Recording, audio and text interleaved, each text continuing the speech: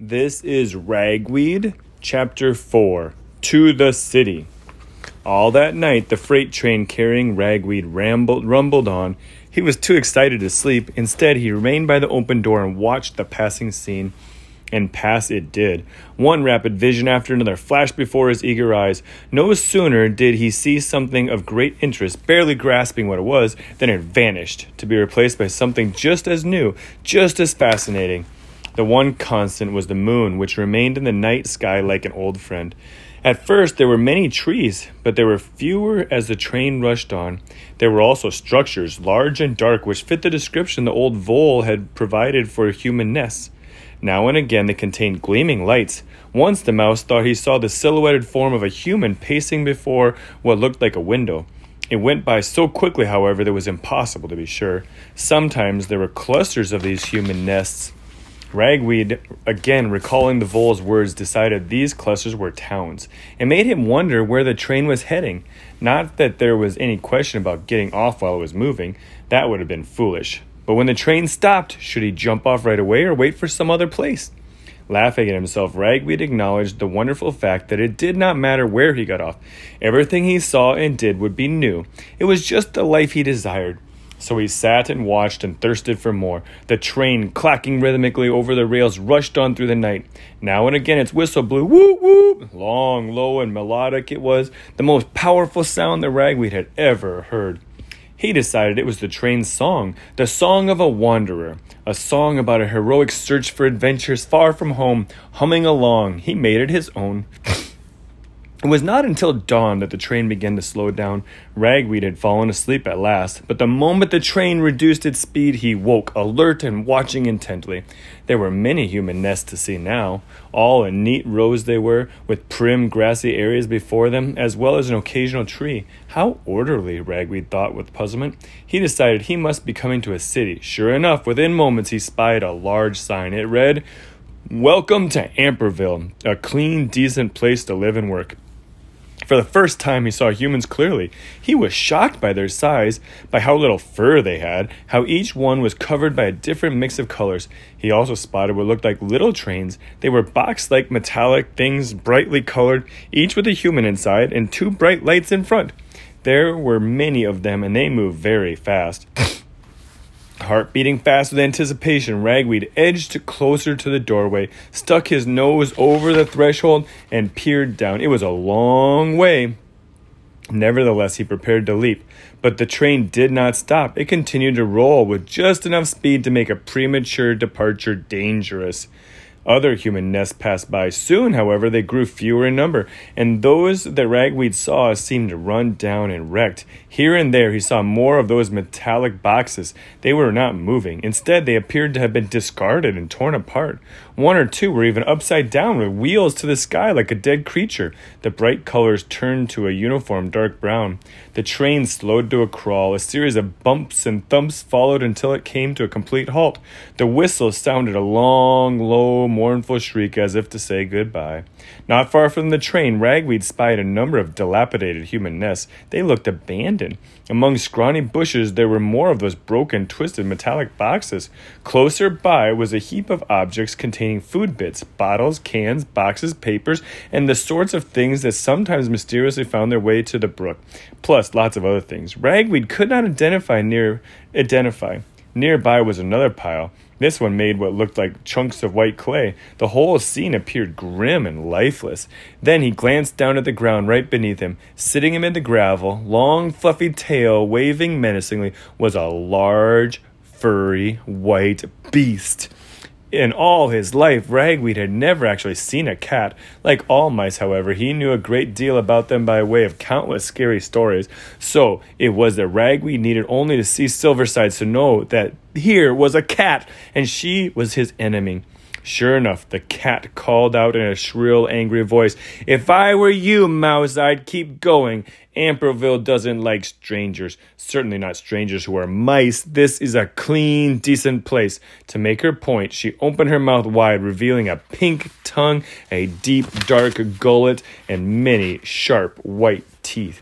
Ragweed was too horrified to say anything. Not so the cat. She hissed, then she spat, spewing upon Ragweed. The next moment, though she had been sitting, she leaped into the boxcar. She would have landed right on Ragweed if the frightened mouse had not lost his footing and tumbled. Landing on the gravel by the side of the train tracks, a frantic Ragweed twisted around and looked up. The white cat glared angrily down at him from the boxcar. "If you're looking for a fight, mouse, you've come to the right town," she said, tensing her muscles. She prepared to jump again. Ragweed did not wait. He bolted up and began to run as fast as he could. A thud sounded behind him. Without looking, he knew the cat was after him. "Outsider!" Silverside screeched. "Stranger!" Searching desperately for a place of safety, Ragweed dashed on. He stole a glance over his shoulder. The cat was loping along behind him, a horrid grin upon her face. She was enjoying the chase. "Get out of town, mouse," she screeched. "Felines first. Fear rules. Leave on your own before you're dragged up by your tail." Desperate, Ragweed dove into the jumble of junk he'd observed from the boxcar and crawled into a can, only to find himself knee-deep in gooey red sauce. Almost faint from the fumes, he shot out of the can and became momentarily entangled in a twist of wires. Pulling free, he paused to listen. The cat was right behind him. From the wires, Ragweed squeezed under a moldy pages full of words, worked his way around some collapsed boxes. The words cornflakes were one of them, then crawled over old pickles and reeking tubs of decaying food. That brought him to the other side of the pile.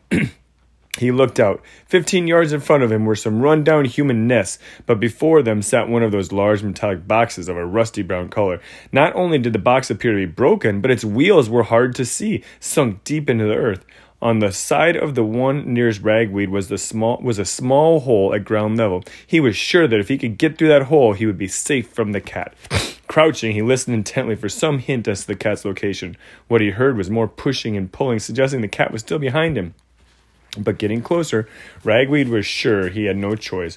To stay meant certain death. He had to bolt. "Farewell, Mom," he whispered. "Farewell, Dad." With that, he galloped out from beneath the pile. Almost instantly, there was a hideous yowl behind him. Without looking, Ragweed knew the cat was on his tail. This time, she was not holding back. The mouse ran as he'd never run in his life. Great, bounding, stiff tail leaps that took him closer and closer to the metal box.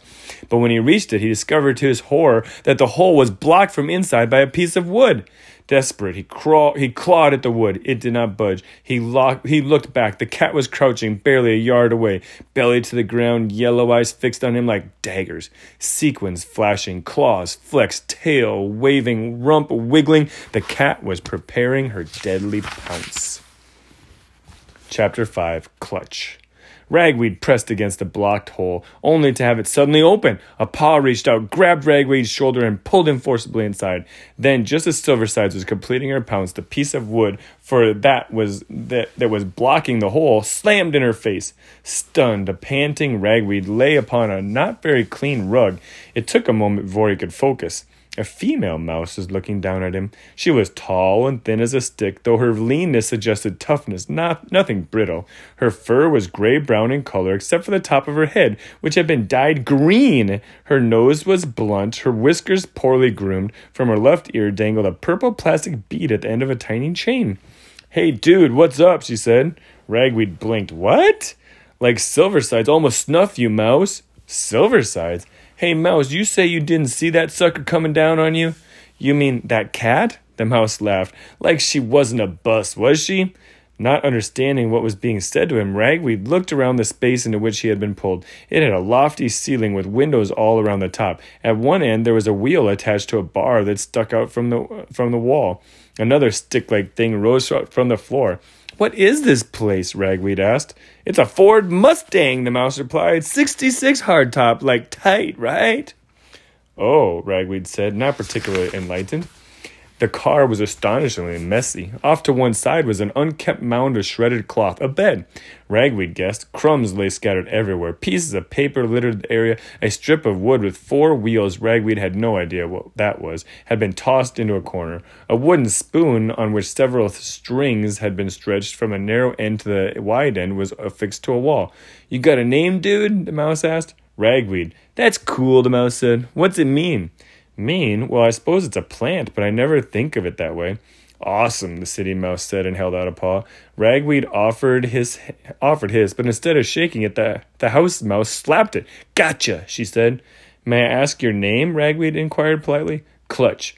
Clutch? Clutch, dude, like in a car. And a car? Ragweed inquired. Clutch laughed. What you sitting in, dude? Big metal things on wheels with motors, stink and noise. They haul people around. Oh, yes, and thanks for saving me. Hey, no problem. See, that Silversides is an uptown cat. She and her pal Graybar hang around, sort of like guards, like they go for any little meat on the feet with a different beat. Know what I'm saying? Bad to the bone. Ragweed shuddered. I guess. I mean, she heads up an organization called Felines Enraged about rodents, fear, trying to keep the town clean and pure. Like, they don't want any riffraff, that's us mice, coming in. And what's already here, see, has to be right, decent, and respectful. That is right, decent, and respectful according to them. Know what I'm saying? What's a rodent? Ragweed asked. Like a fancy name for mouse, Clutch said. Hey, mouse, exactly. How new are you around here? I just got off the train. From the country? How did you know? Hey, I see it all the time. The train pulls in, dude's getting off to take a peek. Know what I'm saying? Trying to get a life, right? Want to check things out, but you're also green. The grass is envious. Oh, Ragweed said. Anyway, welcome to Where It's At, Mouse. You want action? You planted right. Like I'm saying, dude, this place, Mouse Town, ain't pretty, but hey, it's cool. This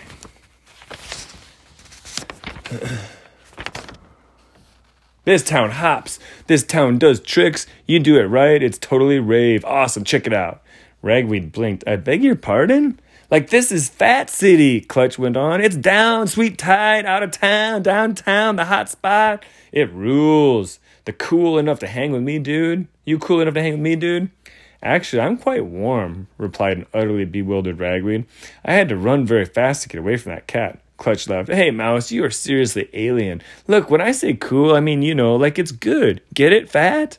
Fat? That means cool, dude. Sweet. Yeah, okay, yes, thanks. I hope I'm fat, sort of, Ragweed stammered. Do you live here? Yo, dude, this is my pad. I can think of other cars I'd like better, but being on my own is my thing. Took what I could get. The freedom is worth it, Mouse. So sweet. My buds come, they go. A few parties to lighten the load now and then. Know what I'm saying? Mostly, though, just me, dude. I rip for liberty. Dude, I do what I do when I feel like doing it. And what exactly do you do? Ragweed asked. Hey, dude, I see it this way. Nothing happens in the world without noise. Know what I'm saying? So I'm a musician. Make the sound. Tickle the strings. That's my axe over there, see? Clutch nodded to the wooden spoon with threads on it that hung on the wall. I'm afraid I don't know what that is, Ragweed said. Clutch gazed at him in wonderment. It's a guitar, dude. Hey, you really must be some kind of Zeke. A what? Never mind, Clutch said with a grin. There's two things I'm into. Music, rock and roll, and the skateboard scene. I've got wheels and a way down funky band. We call ourselves the B-Flat Tires. Pretty cool, don't you think? Actually, we're one short. I mean, Ragweed. I'm puffing serious about Silversides. She chewed Muffler last week. Know what I'm saying? Said she didn't like his singing. Said only cats should do that. Makes me want to uncork my guts. Who was Muffler? Ragweed asked. Our lead singer. Hey, dude, can you sing? I don't think so. Oh, I lost my page. Oh, you gotta wait for me to find my page. Okay, got it. I don't think so. Bummer. We could use another throat. Anyway, dude, you can crash here as long as you want. Make yourself at home. Just be cool and keep one eye peeled for Silversides and other cats. Know what I'm saying? I'm really not sure, Ragweed admitted. Well, anyway, you're in, dude. Give me 4. 4 what? 4 to the paw, Mouse. Clutch held up her paw. Ragweed reached out to shake it. Instead, Clutch slapped down on his paw, laughing. Hey, Mouse, I feel I'm getting Christopher Columbus. Welcome to the rest of the world, dude. We're here. What took you so long? I think I better get some sleep, Ragweed said. His head was swirling. Right, mellow out, kick back, chill, and sleep in. I do it all the time, but for now, I got some things to do. Whatever, just make sure you don't let Silversides in. Ragweed looked around anxiously. Will she try? Hey, dude, Clutch went on, that cat's serious bad news. That's why I have a bolt hole out back. But look, if Silversides wants you out, dude, she's not going to rest till you're heading for heaven in an Indy 500. Know what I'm saying? Can you handle it? Take the heat with the chill. I think so, Ragweed said, though he could not help wondering if It meant not to be wise, to save time in his life, to catch the next train right out of Amberville. Chapter 6. Fear. Having failed to catch Ragweed, an angry, frustrated Silverside slunk home. There he hoped she would find some comfort, perhaps a chin stroke from a human, a fondle behind the ears. Using her head to butt open the cat flap that had been installed in the back of the house, she went to the girl's room. The girl, however, would have nothing to do with her. Once again, a mouse, Blinker this time, stood in Silverside's way. There were times Silverside was convinced that if she could just get her paws in that horrid white rodent, much that was wrong in the world and her life would be made right. Unfortunately, the girl was too protective. Telling herself she preferred to be left alone, Silverside took a few chews of the dry, gritty food bits in her bowl, lapped up 2 licks of stale water, then retreated to her bed by the furnace. Though Silverside tried to settle down, she remained agitated. In her mind, she kept seeing Ragweed pinned against the hole in the car. She knew she would have caught him, too, if some mouse had not interfered. All she saw of that mouse was the green fur on its head. For the rest of the afternoon, Silverside lay fuming on her bed, on her rug. By early evening, she was intensely restless, feeling a need to do something to calm her anger. Then she thought of Blinker, the white mouse upstairs. Maybe tonight she would be lucky enough to catch the vermin, or at least to torment him. Rousing herself, the white cat crept to the top floor of the house by way of the back stairs. Stealthily, she moved toward the girl's room. To her great joy, the door had been left ajar. A small shove, and Silverside slipped into the room. There she paused. Though the light was dim, her vision was good. Her sense of smell was better. The scent of mouse was overwhelming. Blinker was close. What a pleasure, thought Silverside, to nab him and drag him from the girl's room. It just had to be done quietly so no one would know what happened. Treading lightly, Silverside let her nose guide her forward. Within moments, she knew exactly where the white mouse was, on the girl's bed. The cat rose up on her hind legs. Sure enough, there lay Blinker, sleeping on the pillow, a few inches from the girl's head. The spot where Silverside used to sleep. The cat's wrath boiled. Silently, she sprang up on the bed, then slithered forward on her belly. A yard from the mouse, she tensed her rear legs and waggled her rump. After a count of 3, she jumped. As she did, her rear foot scraped the girl's blanket. That was enough sound for Blinker. His eyes popped open. He saw the cat midair, squeaking with terror. He dived for protection and for the protection of the girl's hair. The girl, disturbed, shifted her head. Though Silverside knew she was going to miss the mouse, it was too late to hold back. When she came down, she landed right on the girl's face. The girl screamed, sat up, grabbed the cat, and flung her away. Silverside, managing to twist about, landed on her feet and galloped from the room. As she raced down the hall, she heard the girl scream, "Keep out, you awful cat!" In a rage even greater than usual, Silverside tore out of the house. At first, she had no thought where she was going. Very soon, however, she veered toward Graybar's home. The vice president of Fear lived a few city blocks away in a reeking old sewer. It took but moments to reach. Graybar was eating from a pile of discarded chicken innards and bones. "Hey, pal," Graybar said when Silverside appeared. "Good timing. Eats, babe." "I'm not hungry," the white cat said. Food stolen from garbage was but one of Graybar's habits Silverside endured. "I'm mad." "No big deal," Graybar sneered as he twitched a ragged ear. "You're always mad. What got you this time?" Silverside recounted not only how she had failed to catch Ragweed, but what had happened regarding Blinker.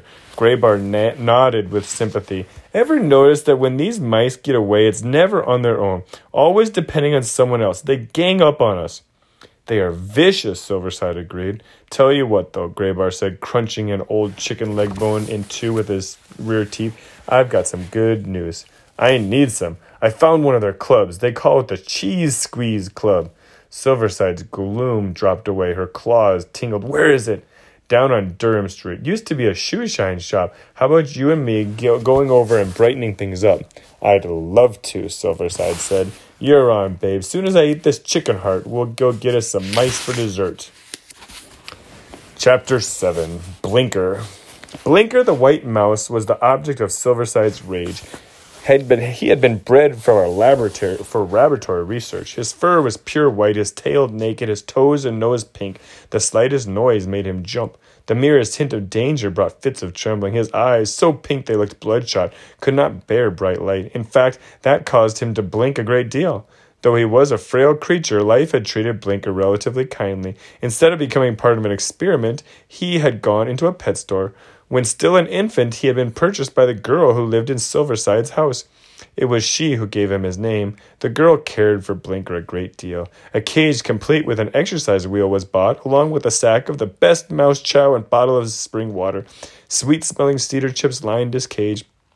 The girl fed Blinker on schedule, never failing to provide fresh water or to change his cage chips regularly. When he went home from school, she lavished affection on him, kissing and talking to him, carrying him about in her hands, on her shoulder, even in her pocket. She often brought him table scraps, candy, carrot bits, sugar cubes. Though Blinker was supposed to live in the cage, the girl kept its door open. The only thing that the mouse was not allowed to do was leave the room.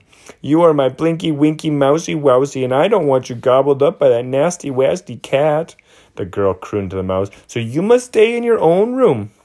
Blinker quickly learned the wisdom of this policy. Each encounter with Silversides proved dangerous. Not that Blinker ever learned why he was the object of so much hatred. It was simply a fact of life. Since the girl went to school and was active in sports, Blinker spent most of the time alone, with the door to the room closed. He spent hours sitting by the window, gazing at the world beyond. To the young mouse, who had no experience other than the girl's room and his brief sojourn in the pet shop, the outside world was mysterious and appealing.